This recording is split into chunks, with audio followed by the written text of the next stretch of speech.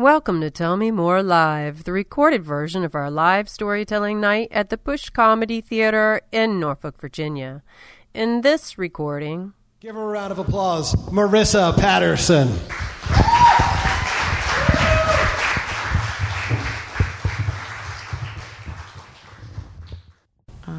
It was a Thursday when my mom went to the hospital for the first time. She had driven herself there after being at work and throwing up in the bathroom. When I got to the emergency room, I am the only child, and the rest of my immediate family was already there. My mom, at the time, we didn't realize that her liver was failing. My mom has stage 4 breast cancer. It's in her breast, her bone, her liver, and her brain. My mom decided that this was the point in time where she wanted to have an end-of-life planning conversation. In the room was my immediate family, my uncle, my grandfather, my stepfather, and myself. My mom, when she was done letting us know what she wanted us to do with her body, what clothes she wanted to wear in her casket, where she wanted to be buried, which is next to my grandmother, all of the men in my family retreated into their own separate corners to cope. And when it was just me and my mom in the room 18, alone, she turned to me and said, "Marissa, you've got to be the strong one. Your grandfather, your stepfather, your uncle, they can't do it. It's got to be you." And I put my head down and solemnly wept. When she said that I was going to be the strong one, I, at the time, didn't realize what that meant. I came to learn that the strong one was the one who confirmed what my mom's diet was, the one who created all of her doctor's appointments and attended them, the person who would be my mom's power of attorney, and the person who would manage all of her finances. And I've actually been in a very similar role to that one before. In 2011, I graduated from college, and I moved to DC, where I was an IT consultant. For 5 years, I lived and worked in the area and found a boyfriend, the love of my life, who was employment intolerant.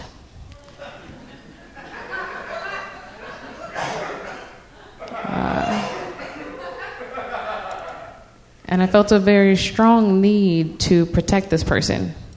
He was a smart guy. He was nice, just down on his luck. I felt the strong need for it to be me, to be his security. We did that together for 5 years, and I went out and worked every day, and at night we would be home and find solace in our dreams together. I isolated myself for this person, away from my family and friends, because I wanted it to work in a real way. I remember one morning in particular, I am at the bottom of my closet, laying there having a panic attack because I have to be at work soon and I have nothing to wear. I have been so anxious that I haven't done laundry in weeks, and it's at this point that I'm contemplating pulling dirty clothes out of my hamper.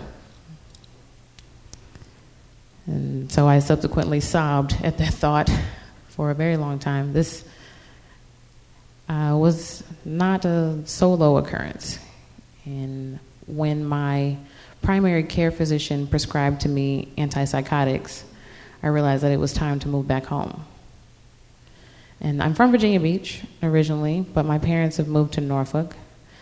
That is where we reside now. 3 days before Christmas in 2015, I moved back home.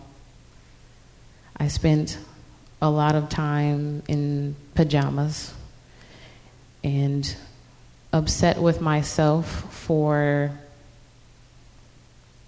having nothing to do. I spent every day at home at my parents' house.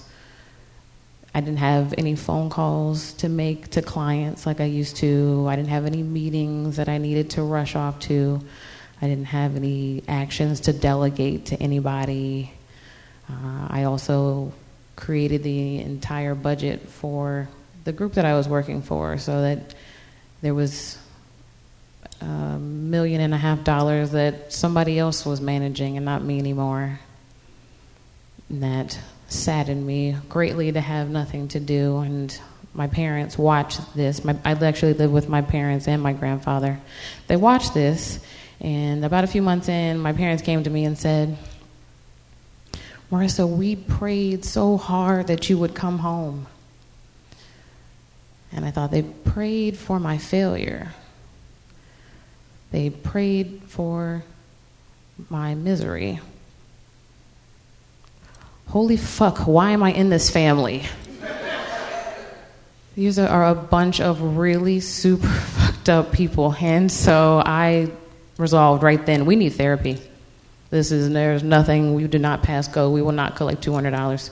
We will go straight to therapy. I pleaded for months, and finally, my mom acquiesced. But just the two of us went to go meet Dr. Maddie. And I should have known when I first met Dr. Maddie that she would change my life, because she just had this aura of excellence around her. And when I met her, I was still not wearing regular clothes every day. And I felt like much less just being in her presence, just standing next to her. It was in family therapy that we learned that my people-pleasing and my perfectionism were the effects of being a replacement child to my mom's sister, who committed suicide 10 months before I was born. The doctor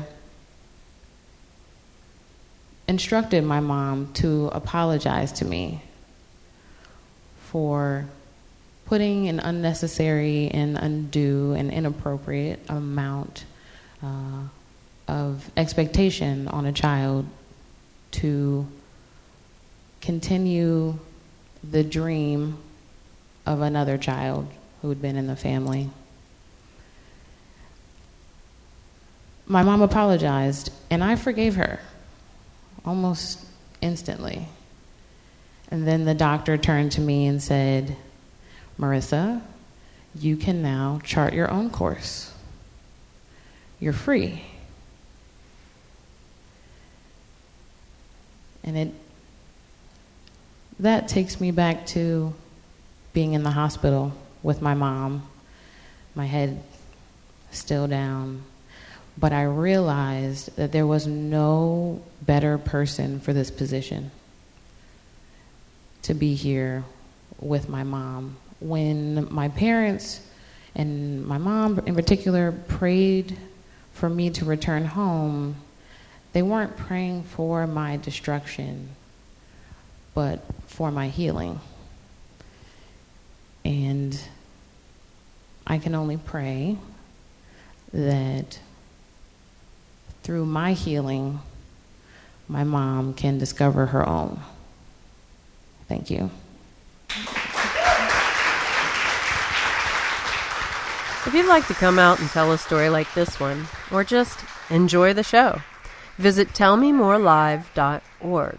That's tellmemorelive.org, where you'll find a list of upcoming shows, submission and contact forms, and more Storyteller podcasts.